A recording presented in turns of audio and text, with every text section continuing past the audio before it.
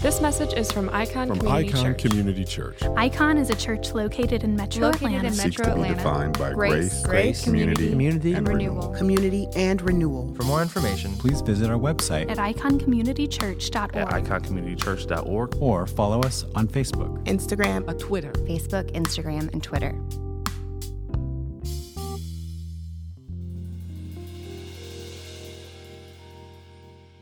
Prayer. When you think about prayer, what comes to mind? What do you think about when it's time to pray for something specific, especially when it's just you? Now, what do you think about when the prayer you're getting ready to pray is going to be publicly heard? What do you feel?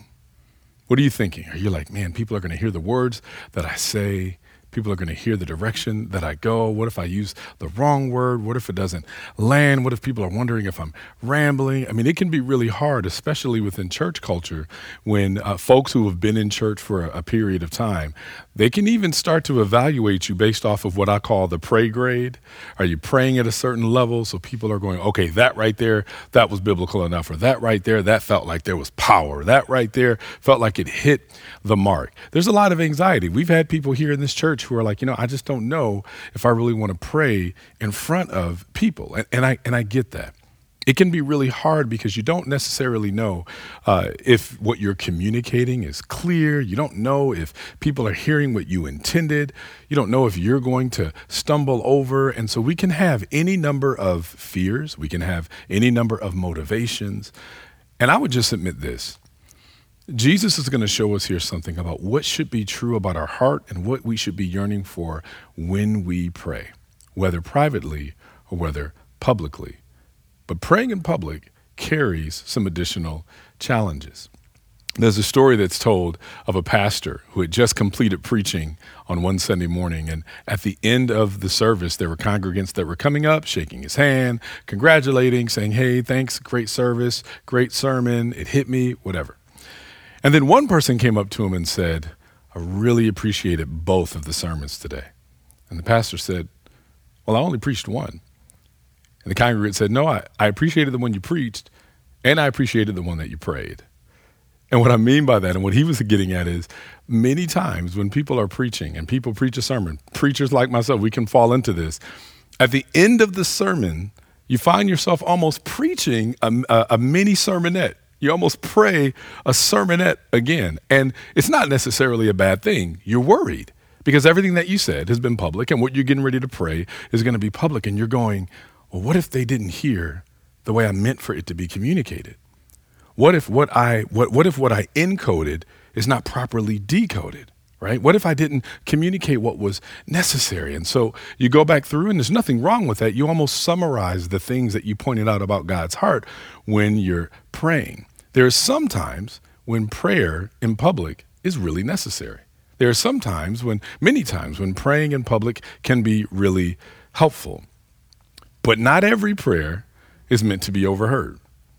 If you've ever been to a restaurant where there's someone who is ready to almost, like I would, maybe I'm being cynical, but love to show off just how good they can pray, how well they can pray.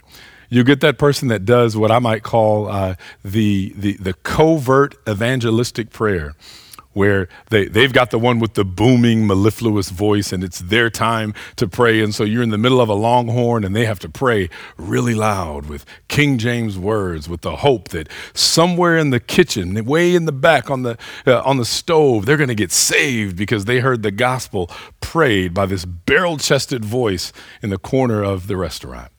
And I've yet to meet the person that's like, listen, I was frying up some potatoes, and I heard the gospel being prayed forth from the person who ordered the sushi.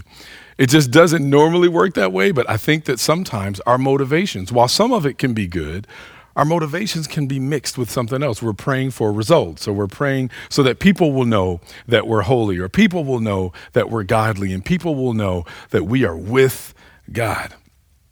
Not every prayer is meant to be overheard. There's a reason why Jesus said to avoid. He told this to the religious leaders, avoid praying in public. right? He even said, don't pray as the hypocrites do. Don't pray out loud so that your prayers will be heard. And the implication is that you don't pray because of these other selfish motives. What your heart's desire is matters when you pray, even more than the words you use. Your heart's desire, your heart being in line with what God is desiring, that matters more even than the words you use when you pray. This prayer that we're going to look at now, that Jesus prays in our text today, this is very much one that I believe was meant to be overheard. It was meant to be heard by the audience that was around him, and it was meant to be heard because it was prayed for the right reasons, with the right motivations. It's known as the high priestly prayer of Jesus. It's this conclusion to this upper room discussion that Jesus has been having, this discourse for the last several chapters with his disciples. This is a time that he's getting ready to depart. And we've been talking about this. He's getting ready to leave. He's been given all of his parting advice and parting counsel and parting charges and giving them some sobering ideas, sobering thoughts about what's going to come, some sobering prophecies about what's going to happen, showing real concern for his disciples and what it's going to look like when he departs. So there he is, praying. Remember, right after all of the stuff we talked about last week, right after he's done kind of telling them, this is why I've spoken these things to you. This is why I want you to have joy in the midst of the coming onslaught. This is the reason why I want you to still fight for joy. You're going to have suffering, but I've conquered the world. And then he jumps into this prayer out loud in front of all of his disciples. By the way, this is the longest of Jesus's recorded prayers. This is longer even than the Lord's Prayer that he gives us to use as a template, as a motto for the way we should pray. This is the longest prayer that we have recorded in Scripture. It was intended to be heard by the disciples. Why? He tells them to bring them comfort, to bring them hope, to give them something to hold on to in the midst of their very concerned and troubled hearts. The point of this prayer is to call their attention and our attention to his ultimate desire for unity, to show this unity, to show his unity with the Father, to call his immediate disciples into unity with each other, that same unity, and then to call all believers that would eventually come thereafter into that same unity. What we see here is Jesus praying for unity today, for unity tomorrow, for unity forever. So let's read John 17. We're going to read all 26 verses and listen to this prayer, the way that Jesus separates certain portions of this prayer.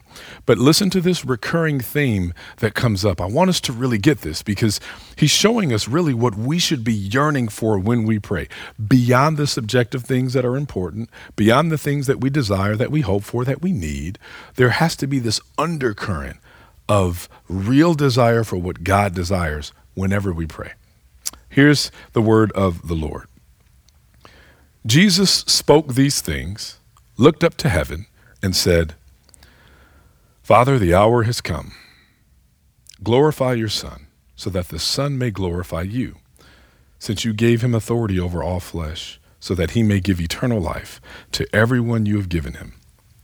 This is eternal life, that they may know you, the only true God, and the one you have sent, Jesus Christ. I have glorified you on the earth by completing the work you gave me to do. Now, Father, glorify me in your presence with that glory that I had with you before the world existed. I have revealed your name to the people you gave me from the world.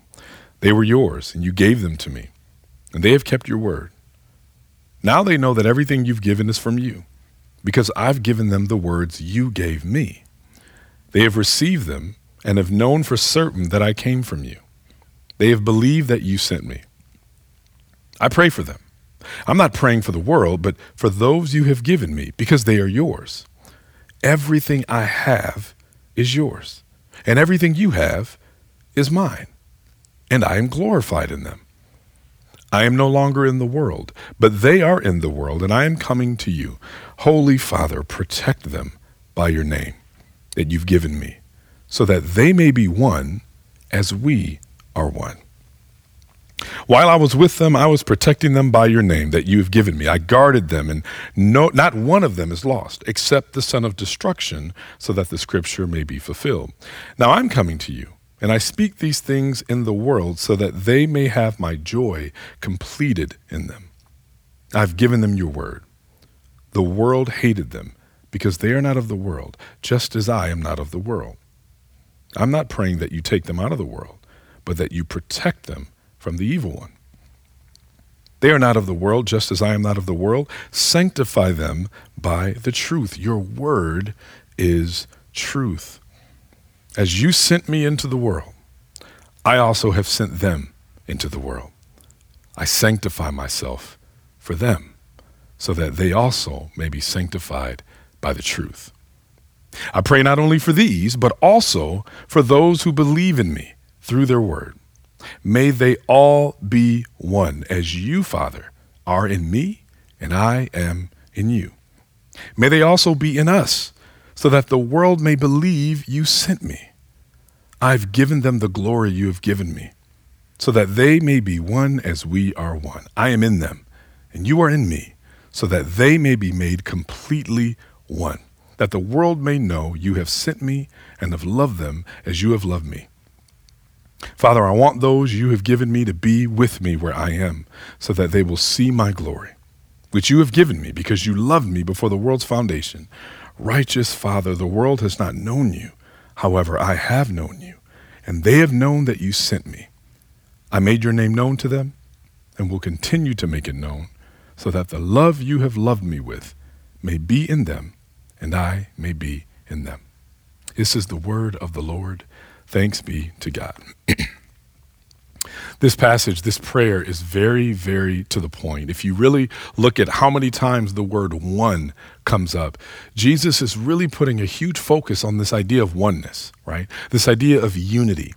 This, out of all the things that are getting ready to befall him and his followers eventually, out of all the things that he's staring right down the barrel at, all the thoughts that would be popping in our heads, knowing he knows he's getting ready to be betrayed. He knows he's getting ready to have a complete kangaroo court of a case. He knows that he's going to be unjustly convicted and eventually unjustly crucified. He knows all these things. He knows it's going to create incredible anguish for his followers. He knows it's going to create fear and create danger.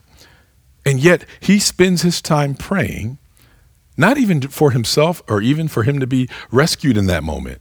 He's praying specifically for the unity of the body, the local disciples and the believers that are coming. So think about the first 5 verses here. Jesus spends time praying for himself. Look at the language he uses.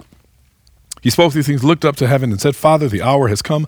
Glorify your Son so that the Son may glorify you. There's this unique relationship. Jesus has always been trying to show that this was never just about him. He's always been trying to show for us as men and women to understand Jesus the man, giving us this picture of what it means to always be about God's business, to never just take our own agenda, sprinkle God into it, and then act as if that's God's agenda. Jesus has always been showing us that his will is united with the Father's will. Anything he does is in union with what the Father does. And he's showing us and teaching us that's what it means to really be in God. And so when he says, I want he said, since you gave him authority over all flesh so that he may give eternal life to everyone you have given him, this is eternal life, that they may know you, the only true God, and the one you have sent, Jesus Christ. This is a very, very exclusive statement. Jesus has made several already. As much as we say that we love Jesus, to love Jesus is to love truth. And what the truth says is that there is no real eternal life. Whatever that eternal abundance of life with God means, there is none of that without understanding who God is and understanding who Jesus is. It is impossible to know God without knowing Jesus, because the glory that is the glory of the Father is shown and displayed in the glory of the Son, because they are united. They are one. So Jesus asserts his own unity, his own union with the Father first. I have glorified you on the earth by completing the work you gave me to do. What does it mean to be one with God? To be about God's business. To be about God's business, not our business first, God's business first. And Jesus is showing, I've done exactly what you called me to do. I've done exactly what it means to be obedient to the Father. My role has been fulfilled. I have glorified you on the earth by completing the work you gave me to do. Now, Father, glorify me in your presence with the glory I had with you before the world existed. This language with, that's union language. If we're doing something together, if I'm doing something with you, we are united in the endeavor that we're actually focusing on. So Jesus starts out by just pointing out, number one, and get it, he's praying, and he wants all the disciples to hear, much like a sermon. You've heard everything that I've said. I don't know how clear it is. So in my prayer, I'm going to recapitulate everything I just prayed. I'll probably do it on this sermon. This is what Jesus is doing. And so they're all just watching him. Maybe their eyes are closed, heads bowed, who knows? And while he's praying, he's almost like, Lord, please let them know that I'm united with you. They're getting ready to see some really hard things. They're getting ready to wonder about their faith. They're getting ready to scatter. I just told them they're going to be scattering, but no matter what they feel, I pray that on some level they realize that everything I'm doing is united with who you are. That's where Jesus is. So he prays for himself, but not in a selfish way. He prays for himself in such a way that other people's faiths will be enlarged, that other people will have something to hold on to when their eyes fail their faith. When their ears fail their faith, when everything they see and everything they hear and everything they experience tells them that there is no God united with them. This is something they're supposed to hold on to. So even in his prayer for himself, it's oriented for the good and well-being of others. That's how we should always be praying. Then you move to this next movement in his prayer. So he moves from praying to almost show and prove and clarify and elucidate the relationship he has with the Father, the union that he has with the Father. Then he says, I have revealed your name to the people you gave me from the world. They were yours, and you gave them to me, and they have kept your word. Now they know everything. They know that everything you have given is from you, because I have given them the words you gave me. They have received them and have known for certain that I came from you. They have believed that you sent me. This is such a powerful thing, because Jesus has already pointed out, and I think he's wanting them. It's interesting because, yes, they believe, but we also know that they were lacking in their belief. There's an incredible grace in this. Jesus has just told them that they're going to demonstrate faithlessness. And yet as he prays, he still talks about the faith that they have. That should encourage us. Because what that tells us is that God is not holding us accountable for a perfect faith. God is not holding us accountable for a perfectly theologically sound and perfect in every single point, minor, major, primary, secondary, tertiary. He's going beyond that. Jesus knows that their faith is going to be incomplete, and he still recognizes that they are faithful on some level, largely because it has nothing to do with their effort and their faith. He knows what he's going to do to perfect their faith and to perfect their standing in God's eyes. Incredible grace being put on display here. And then you see that when he talks about the ways in which they have been given to him, again, there's this picture of God's sovereignty yet again that comes into play. Jesus is showing them, hey, listen, all of these disciples that are hearing me pray, I don't want you to think that you came to me just because you were that clever. I don't want you to think that you came to me just because you were so deserving. The Father loved you. The Father enabled your heart to be able to know, to be able to be pricked, to be able to have an acknowledgement of your own sin, to have an acknowledgement of your need for a Savior. He's showing his sovereignty here. He's showing the Father's sovereignty here. And he says, Lord, you've given me these disciples, and you love them, and so I love them. I love them, and so you love them. Why? Because they're united. And then he says that they've received them, the words that God gave them. They've received them and have known for certain that I came from you. They have believed that you sent them. And then this is what he prays. I pray for them. I'm not praying for the world, but for those you have given me because they are yours. It's a very important distinction here, because it doesn't mean that Jesus doesn't love the world. He loved the world so much he gave his life for the world, right? But we also see this very specific prayer for these disciples. Lord, I realize, he's saying, Father, I realize you've given me these 12. One is gone now, but the 12 originally, you gave them to me. These 11 that are still here, you gave them to me. They're getting ready to face something major, and I'm praying for them. Now, before we finish this section, we've got to understand there's certain places in Scripture where we have to be aware. We have to ask the question, who is this talking about? About whom do these words apply? And I think this text has a narrow focus and a broad focus. There's a very narrow focus where some of this is specifically about those 11 disciples. And we see when we look at the book of Acts, what ends up happening with a lot of these disciples and the faith that they end up displaying and what they have to hold on to gets fulfilled, right? We see them fulfilling some of these aspects of the prayer. It is very specific to them. We got to be careful sometimes where we'll look in the Bible, look for a promise to claim, and we miss that this was a very narrowly promised aspect that was specifically for these folks. And it should give us confidence. It should make us have our faith grow even in that, to go, wow, the things that God promises narrowly, he holds to. And there's a broad application that Jesus appeals to as well. But here, he's talking very specifically about these disciples, these unlearned fishermen, these guys with not a whole lot of training. They barely get what they just witnessed. They don't really understand what Jesus is even talking about. They believe enough. They don't have a perfect faith. They don't have a perfect belief here. That's going to get corrected throughout their lives. But he says this, I pray for them. I'm not praying for the world, but for those you've given me because they're yours. Everything I have is yours, and everything you have is mine, and I'm glorified in them. I'm no longer in the world, but they are in the world, and I'm coming to you. Holy Father, protect them by your name that you've given me, so that they may be one as we are one. There's no way to walk through every aspect of this prayer, but there are some things that I think we have to hold on to. There's some things we've got to highlight. When you look at what it is that Jesus is praying, what does he say? He says, protect them by your name so that they may be one as we are one. Think about this. He prays for protection. This is so interesting. He prays for protection, not just for protection's sake. There's nothing wrong with praying for protection's sake.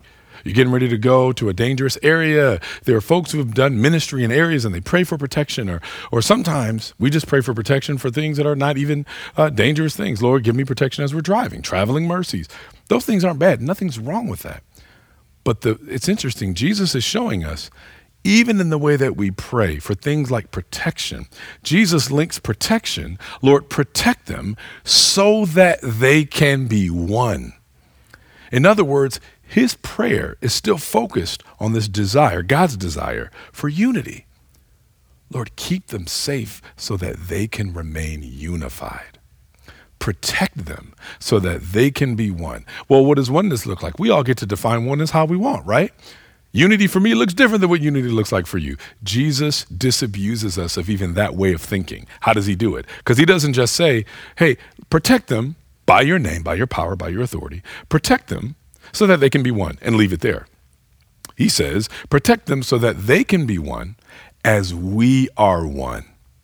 So the way we pray again has to be, Lord, I'm praying for unity, but not unity as I define it, but unity as you display it. The way that the Father and the Son display perfect unity, that's the kind of unity we need to have with each other. And we'll talk more about what does that unity look like, but that's the question. This is what he brings up for the disciples.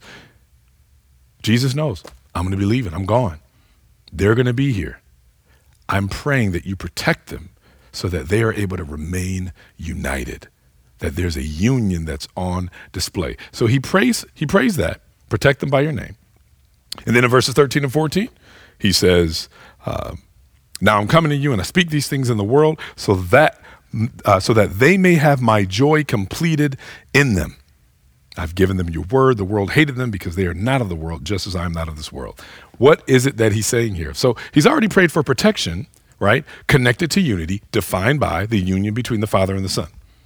Then he says, give them joy in the midst of opposition. He's praying again. I want to see their unity. I'm praying for their unity. And I'm praying that they can actually have this unified joy in the midst of certain oppression. There's something about, again, these disciples, there's something about seeing. They probably won't even know. They don't know how that's possible on this side of the resurrection. On the other side of the resurrection, and when the Holy Spirit comes in and dwells in them for the first time, the boldness that they begin to have changes, right? They're able to go, I know the resurrected Christ. I've walked with him. I've seen him. I know that he's resurrected. I have nothing to fear. And so they're able to hold on to something, have real joy in the midst of real opposition. That joy, that shared joy, is a form of unity together.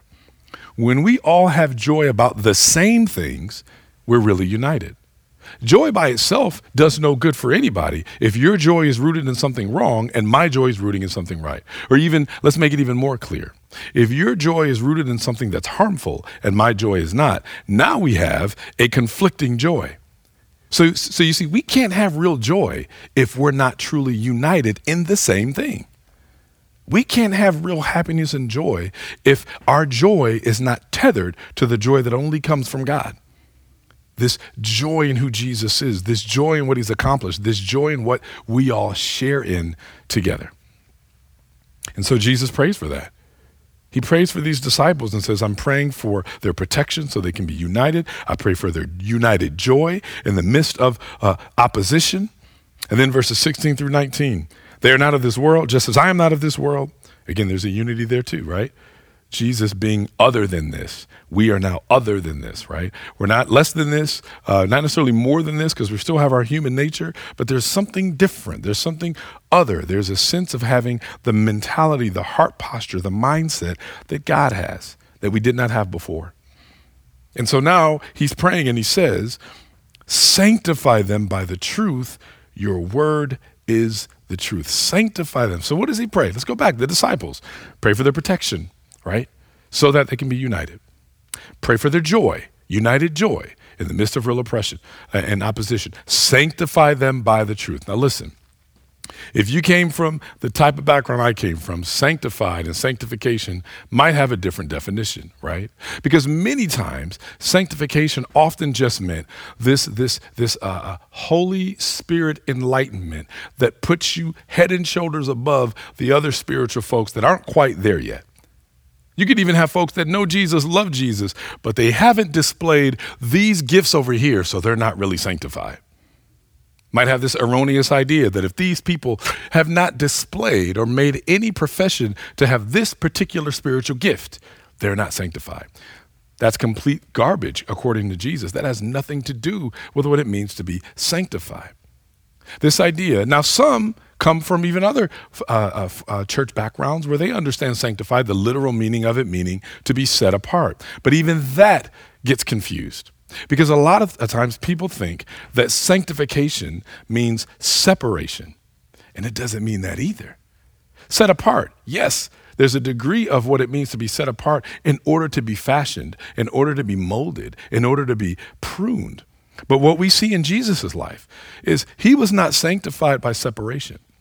He defined sanctification as this dedication and obedience to the work and the will of the Father. So ultimately, this sanctification took him all the way to the cross of Calvary.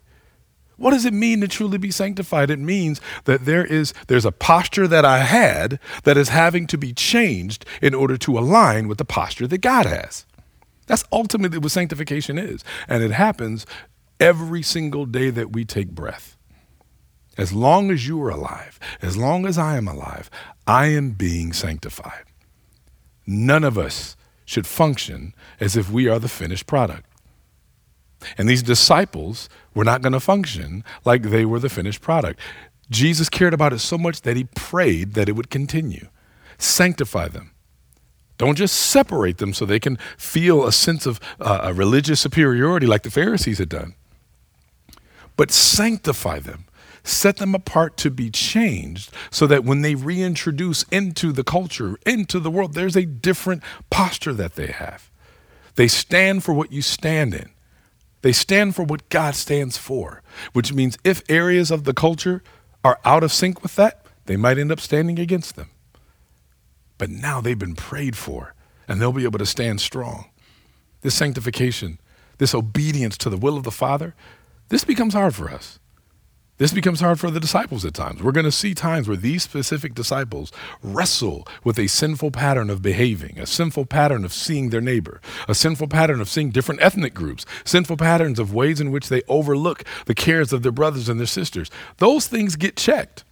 Those things get called out because that's a part of what sanctification does. And we see this. We see the work of sanctification. We see where it took Jesus, the obedience to the will of the Father, this work of the Son that assures the sanctification of every saint, which takes us to the latter part, verses 20 through 26, where Jesus moves from praying for the disciples. Again, that was specifically for the disciples. But then he moves on to this a prayer for all believers. And I think it kind of connects to the end of 19. I sanctify myself for them so that they also may be sanctified by the truth. He says that about the disciples, but then he extends that, right? He extends that to this larger, broader group of people. So there is a narrow application for this, but then there's a very broad one, because ultimately Jesus is saying sanctification is for everybody. We need it. There are things that and he also says, it's not just set them apart so that they can go out and figure out and divine on their own what the right way of being is, what the right way of seeing is, what the right way of living is, what the right way of loving is. He doesn't leave us to do that. He says, I pray that they will be sanctified by the truth. The truth, not a truth, not my truth, not your truth. The truth. This is major, because we're going to see in a little bit, right? When Jesus is before Pilate, Pilate is like, what is truth? Truth then is just like truth now. It's always been relative for folks. It's always been this idea of I live my life, and as my life reveals itself, my truth is this. And it's not to say that there's not subjective aspects of what true living experience is for all of us, right? So lived out truth is very subjective. Your lived truth is different from mine. But the spiritual truth of who God is, that's not subjective at all, y'all. That's very objective. It's very specific, and it's been laid out for us. And so Jesus recognizes that our unity will be affected if we're not united in the same objective truth, which is why he says, I pray not only for those specific disciples, but also for those who believe in me through their word. That's everybody. In other words, I'm not just praying for these disciples. I care about them, and I have a very specific reason why I'm praying for them, Father. But pursuant to this sanctification by truth, I pray not only for these disciples, I pray for everybody who's going to end up believing because of their word, because of their testimony. I pray, so you know what that means. That means that in many times, I don't know about you, but for me, there have been times where I've felt so incredibly alone. There are times where you can just feel like, I don't know if anybody even knows what I'm going through. So they don't even know how to pray for me. I don't even know if I could share what I'm going through.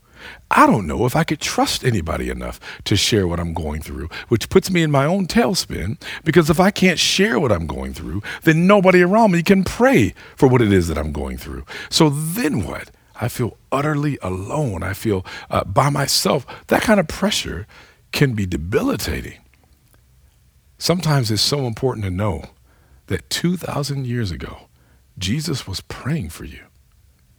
The thing that you're feeling and that you're dealing with right now, even if you've shared it and you just feel like that there aren't satisfactory responses, or you're just not feeling comforted, or you're wondering if people are there, or you're wondering if you're alone, whether you're married, whether you're single, divorced, widowed, whatever it is, you can easily get to that place where you believe that lie that nobody cares and nobody prays for you, nobody's holding you up, nobody has your back. And Jesus wanted you to know, that's why he wanted this prayer to be overheard, that he prayed for you.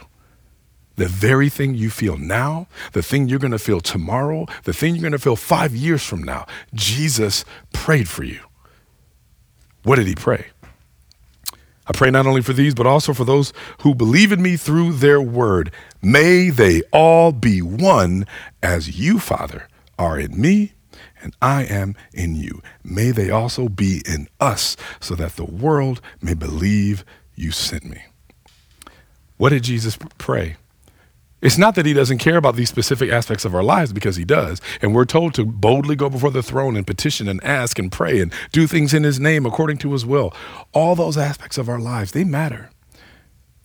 But ultimately, the foundation of all of those things is rooted in the desires of God's heart. And the one overarching desire that God has is for us to be united.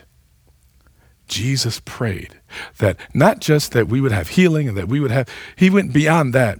He prayed that no matter what it is that we go through, whether healing comes or whether hurt comes, right? Whether laughter comes or whether sorrow comes, whatever that is, out of the ashes of that or out of the joy of that, that we would find ourselves more united than we were before. Why? Because ultimately, the world knows who God is based off of our unity with each other. That's why he said before, they will know, right? They will know who God is. They will know who Jesus is. They will know of my love based on your love for one another. United, union, unity. This is what we're called to. It's vital that we recognize the difference between unity and uniformity, though. Because when we say unity, so often churches, and we're really good about this, we will take unity and turn it right into uniformity. It means that it's not just that we're all one. We're all one in expression. We're all one in exactly how we think about this minor thing or this minor thing. We're all one in how we dress, or we're all one in how we express. But unity is best demonstrated in diversity. Think about that. Unity is best demonstrated in diversity. Because if everybody looks the same and everybody thinks the same and everybody dresses the same and everybody eats the same and everybody votes the same, all those things come together, and when everybody's the exact same, that's not really unity. It's just uniformity. And what ends up happening is that uniformity, if there are people that might be diverse who come into those kinds of communities, they feel the pressure to change and acquiesce. And so it's not necessarily unity, it's not necessarily uniformity, it's conformity. And so we call them into that. But that's not what Jesus is talking about. How do we know that? Look at the kinds of people Jesus chose to follow him. He chose disciples. As these disciples were these men who were radically different in temperament. And I would say not just men, because we have some women that were following as well that also had incredible diverse backgrounds. So you've got men and women, both Mary and Martha and Mary Magdalene, all these different folks that are there with very diverse backgrounds. They all are following Jesus, and they're radically different in their temperament, in their personality, even in their political philosophies. And it was because of their glaring differences that their unity was so evident. We can't possibly show unity if all we are is just uniform. There's no better way to show unity than to be diverse. We see that in the 12th chapter of 1 Corinthians when Paul is teaching that diversity is not opposed to unity, but that it's essential to it. Remember, how could the body function rightly if every member were an eye, or every member were an ear, or if every member were a mouth, right? He said if everybody were an eye, where would the hearing be? If everybody were an ear, where would the speaking be? Where would the seeing be? How could the body function rightly if every member were just one thing? True unity demands diversity, and diversity displays true unity. So unity is not to be found in uniformity, but it is to be seen in union, which is what we see in verse 23. I am in them, and you are in me, so that they may be made completely one, that the world may know you have sent me and have loved them as you have loved me. And then you see how Jesus is again tying. He's not just, sometimes we can get so caught up in our story. And listen, our stories matter. Been hurt, been betrayed, I'm suffering, I'm going through really difficult times right now. And no one is saying those things don't matter. They do. But I think what Jesus is showing us is we need to be praying the way Jesus prayed. If I'm praying for unity, that means that I'm praying that I'm united with the same truths that are true about God's heart. So the people who love God, we should be united in the same things that God is united, that the Father and the Son are united in. We need to be united. That means that we need to be united in seeing the same things about who God is. Okay, so let's make it really plain. If God says that the primary thing he's called us to, if he says, and we quote this a lot at our church, if he says, and he has, that the thing he requires of us is to do justly, to love mercy, and to walk humbly, well, we need to be united in what justice is, don't we? Because we can't actually be united in God if we don't. We need to know and be united in what mercy is, because we can't be united if we don't. We need to be agreed and in union and unity about what humility is, because we do not demonstrate who God is when we don't. So anytime that we're in a position where we are at odds at what it means to actually do justice, we're not unified. That's the reason why. In 1963, George Wallace can say the opposite of what Jesus said here and say, we're not even going to talk about union and unity. We're going to say segregation today, segregation tomorrow, and segregation forever. Why? Because Jesus prayed against this, because he knows exactly what our hearts are prone to do. We are naturally going to run away from real unity for any number of reasons. We are going to run away from unity. And Jesus is saying, I'm praying that God will indeed encourage your hearts, even break you, press on you, and put his spirit in you so that you will be praying the same heart, pleading the same heart that your Father has, that the Son has demonstrated. That's why in verse 24, he says, Father, I want those you have given me to be with me where I am, so that they will see my glory, which you have given me because you love me before the world's foundation. Here Jesus is praying for reunion. He's praying for reunion because he knows he's departing.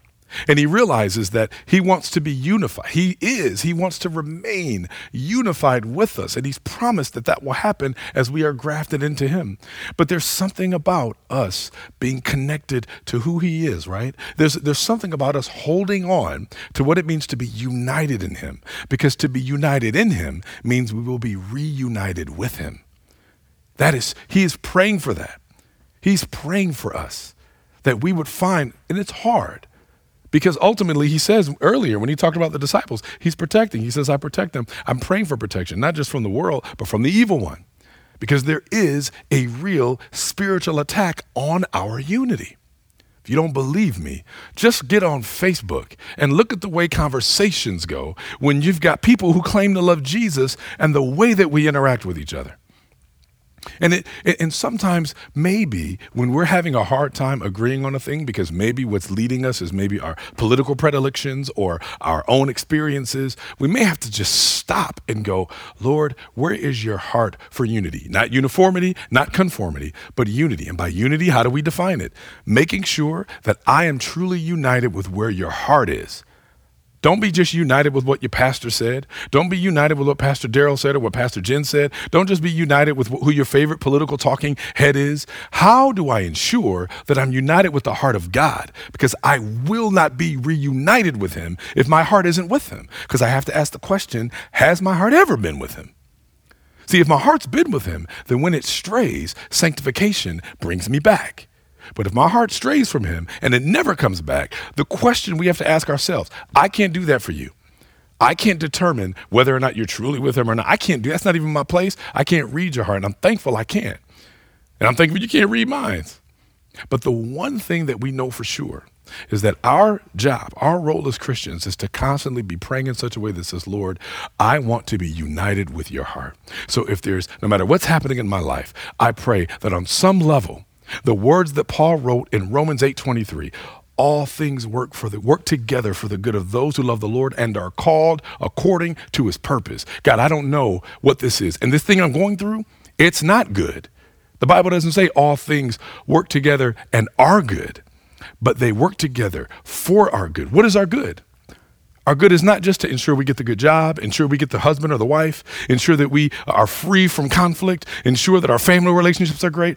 That's not what he promised. What he did promise is that the things that happen, good, bad, ugly, indifferent, the things that happen are going to work together for our good for those who love the Lord. What does it mean to love God? To be united in his heart, to be united, to love what he loves, hate what he hates. So those who love the Lord and are called according to his purpose. What's the purpose he's given us? To be united in him. That's the purpose. The world will know who he is when we are united in him. When Jesus is staring down the barrel of death, the only thing he can think about is to ensure that you, that I, are united in him because he wants to be reunited with us. That is love that we can't even fathom. That goes beyond anything we would ever do. That goes beyond anything we could ever truly feel. Here Jesus is. He's like, I've done my work. I've revealed the Father. I've revealed the Father to them. And because they know who the Father is now, they have a better understanding.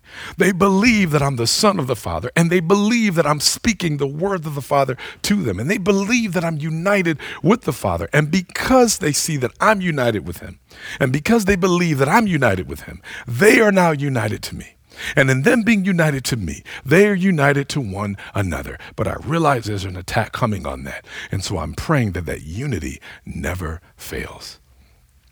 I pray that that unity is held together, not just through strong willpower, not just through their ability to remember a lot of really, really great things, but through the sanctifying power of the Holy Spirit. This idea that so many things are constantly being ripped away from us anytime our hearts stray away. That's why at the very end in 25 and 26, he says, the world has not known you. However, I've known you, and they've known that you sent me. I made your name known to them and will continue to make it known so that the love you have loved me with may be in them and I may be in them. Jesus, his work revealing the Father was done. And his disciples had come to know God through his life, through his ministry. And yet, he's desiring to continue to reveal himself in them and to abide in them and to reveal himself to us and abide in us. This is the prayer Jesus wanted them to overhear. This is the prayer he wanted them to publicly be exposed to. This prayer that's occurring during real anxiety, during real stress. And yet, in his anxiety and in his stress, he desired to focus on us, to focus on our unity. When you think about this prayer, remember, this is providing us with this model, this excellent model for prayer also, not just for ourselves, but to pray on behalf of another believer. It seeks the very glory of God, even at the price of personal suffering. Can you still seek out and love and care for those around you, even when you're suffering? I know that can be hard, and it can be very taxing. It can be very tasking. It can be asking a lot of us at times, and we've got to figure out what balance looks like. But sometimes we can get to a place where we're so broken down and just completely torn down, we have nothing else to give, that we almost tap out on continuing to love each other well. It's a struggle. We don't know what to draw from. Well, the way that we draw is not just going, Lord, I just need something else to fill my cup right now. Lord, fill my cup. Yes, I do need you to fill my cup, but fill my cup for a desire of ongoing unity in spite of even the times where I'm dealing with some heavy stuff. Teach me what it looks like to remain united even when I'm brokenhearted. That's what Jesus prayed. And we don't know, I don't know the precise program that God has for your life. I don't even know the program he has for my life fully. I don't know what he has in store for anyone else. But the one thing I'm assured of, the one thing you can be assured of, is that the fact that what we said before, God's purposes will be achieved. His glory, our good, our sanctification, our union with God, and our union with other believers. But let me leave you with this. This prayer, Jesus also shows us, this prayer carries a huge price. We ought not walk away from this prayer of Jesus without really considering the heavy toll, the heavy price that's associated with this. Every request that our Lord made on our behalf necessitated the personal sacrifice of the Lord Jesus on that cross at Calvary. Everything he prayed, actually, it wasn't just a free-for-all prayer. It wasn't just to throw spaghetti to the wall and see if it sticks. He knew what it took to guarantee that this prayer would be answered.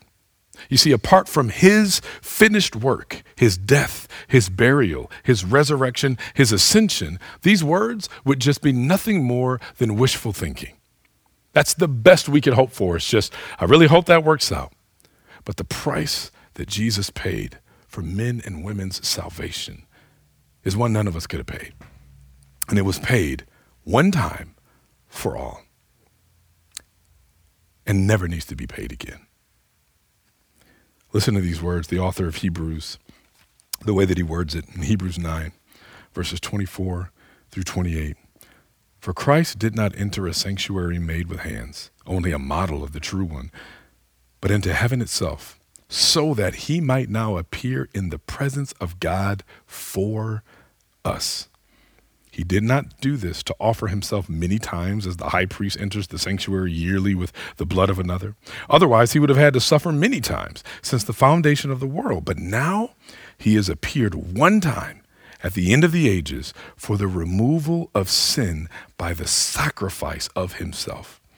And just as it is appointed for people to die once, and after this judgment, so also Christ, having been offered once to bear the sins of many, will appear a second time, not to bear sin, but to bring salvation to those who are waiting for him. Those who are waiting for him. How are we waiting? In unity. What are we waiting in? A unified hope. What has informed our waiting? A unified truth. We cannot say that we love Jesus if we do not pray for real unity. Every prayer has a price tag. Are we able to pray that God will empower us to minister to others without a commitment to minister in any way we can? Are we willing to get to a place where we can really be mindful of our responsibilities when we pray? If a prayer like this has a price tag, then unity has a price tag. Fighting, striving for real unity is hard. It can be tasking, but it's what it means to be holy. And Jesus empowers us to do that.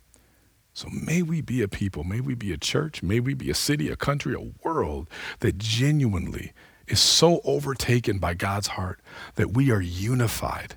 We are unified in what it means to love him and what it means to love each other. And anything that doesn't look like that, we are unified in calling it out. We are unified in breaking that apart because God's glory means so much more to us than our comfort. God's glory means so much more to us than the things we think we know, than the things that we find ourselves getting in routines. God's glory means everything. Being united and reunited means everything. Let's pray. Father, as I pray, I'm thankful that we are able to pray and repeat the very truths that we have learned about you, that we get to repeat and replay things about you that we are so prone to forget. Father, I am praying for real unity. I pray for unity in our own hearts. I pray for unity in our own relationships. I pray for unity in our communities. God, I pray for a unity that is not self-defined. I pray for a unity that's not defined by a blog, that's not defined by a talk show, that's not defined by a political party. God, I pray for a unity that is rooted in your heart. I pray that's not even just a cliche. I pray that we live a life that is ever searching and seeking out what your heart truly is about. I pray that we are overrun with ways in which maybe our hearts aren't where yours is, and we genuinely want that to be undone. We want it to be renovated. We want it to be taken out. We want it to be redone. God, I pray for genuine heart surgery that only happens when we're yours. I pray for genuine heart surgery that only happens when we have obeyed and submitted our wills to yours. I'm praying that you indeed will come in, change our hearts and remake them not so that we can brag, not so that we can thump our chests, but so that we then are empowered to seek out unity with our brothers and our sisters and do it in such a way that we show who you are and we show that we are longing to be reunited with you again. We pray these things now in your Son's name, through the glory of the Father, through the power of the Holy Spirit. Amen. This takes us to what we just really walked through in this sermon. Every time we come to a place where we are walking through the Lord's table, when we walk through the Lord's Supper, ultimately what we're showing is where our heart's joy, where our hope is, and also what it is that unifies us. We are ultimately coming to a table saying that this picture of who Jesus is, this very real, this mysterious connection that he has in the ways that he shows us grace as we partake of these elements, this is not a small thing. This is not a little thing. This is not something we just overlook. Every time we do this, we're saying that our greatest hope right now, because look, if we're honest, we know that our hearts just aren't always unified with his. And we know that our hearts aren't always unified with each other. But if we're coming in a heart of humility, that's a part of what God requires, right? Do justice, love mercy, walk humbly with your God. And walking humbly, what that tells us is, I realize that my heart is far from you. I know I can look at examples this week, this past day, this past hour, that there are parts of my heart that have just not been lockstep with yours. That is sin, period. That is sin. It's not just an emotional disagreement. It's sin. And on many levels, that needs to be reworked in me. And so I'm coming with a humble heart that is asking for genuine forgiveness, a heart that is penitent, a heart that is repentant. And so if this is true for you, even in hearing these truths, if you're in a place where you're like, I believe this, and I believe exactly that Jesus is who he said he is, and I believe that is the only hope for me to be truly reunited. And I love him, and I follow him, and I repent for every area, all these areas that are being exposed in my own heart. I repent of that. I'm not perfect. I'm far from it. I fall, but I'm seeing where God is calling me to repentance, and I'm seeing the need to do that. Y'all, this is for you. This is for us. This is what it means for us to be unified. We're unified not just in our meaningfulness in our desire to be unified. We are unified because we're resting in one united truth. We are united in our hope that the finished work of Jesus is enough. The resurrection of Jesus is enough. We keep going back to that. That's what we keep cycling through. That's how we continue to grow. That's how we continue to be sanctified. Then this is for you. If that's not where you are, if that's just not true for you right now, Jesus wants with you what he had with his disciples.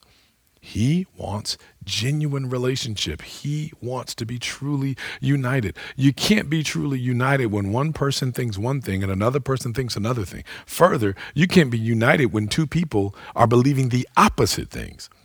Jesus wants true unity with you. He doesn't want conformity from you. He doesn't just want uniformity. He wants genuine unity. He wants to know you where you are and then continue to do the work of sanctification so that your heart becomes where God's is. So maybe let this time pass and pray, whether it's heard or whether it's not heard. Pray, Lord, if this is true, then I pray that you would start to do a work on my heart, that you would start to bring about some of these changes in me so that I'm able then to see my real need for you. And he'll do it. The scripture says he's faithful and just. He will forgive your sins. He will meet you where you are. So if that's true, and this is where we're holding, then let's unite ourselves together, even as we are separated because of this pandemic, as we are separated throughout the internet. Let's take this time and celebrate with great joy and sobriety all the ways that Jesus completes our joy, completes our hope. On the night that Jesus was betrayed, he gave thanks for the Passover meal, and he took the bread and he broke it. And he said, "This is my body given for you. Take and eat of it." And in the same way, Jesus took the cup and he said, "This cup is my blood, the blood of a new covenant. Take and drink of this."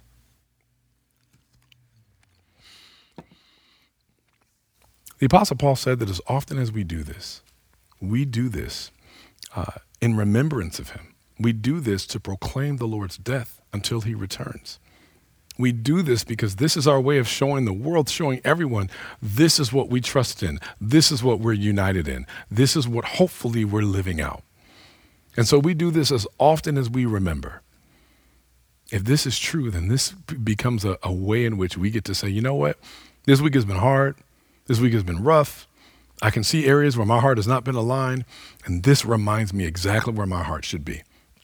That is a function of God's grace. So as we receive the grace of God now, let's receive the benediction together. Now unto him that is able to keep you from falling and to present you faultless before the presence of his glory with exceeding joy. It is to the only wise God, our Savior, be glory, be majesty, dominion, and power, both now and forever. And all of the united body of Jesus said, amen. God bless you. Praise God from whom all blessings flow. Praise him, all creatures here below. Praise him above, ye heavenly hosts. Praise Father, Son, and Holy Ghost. Amen.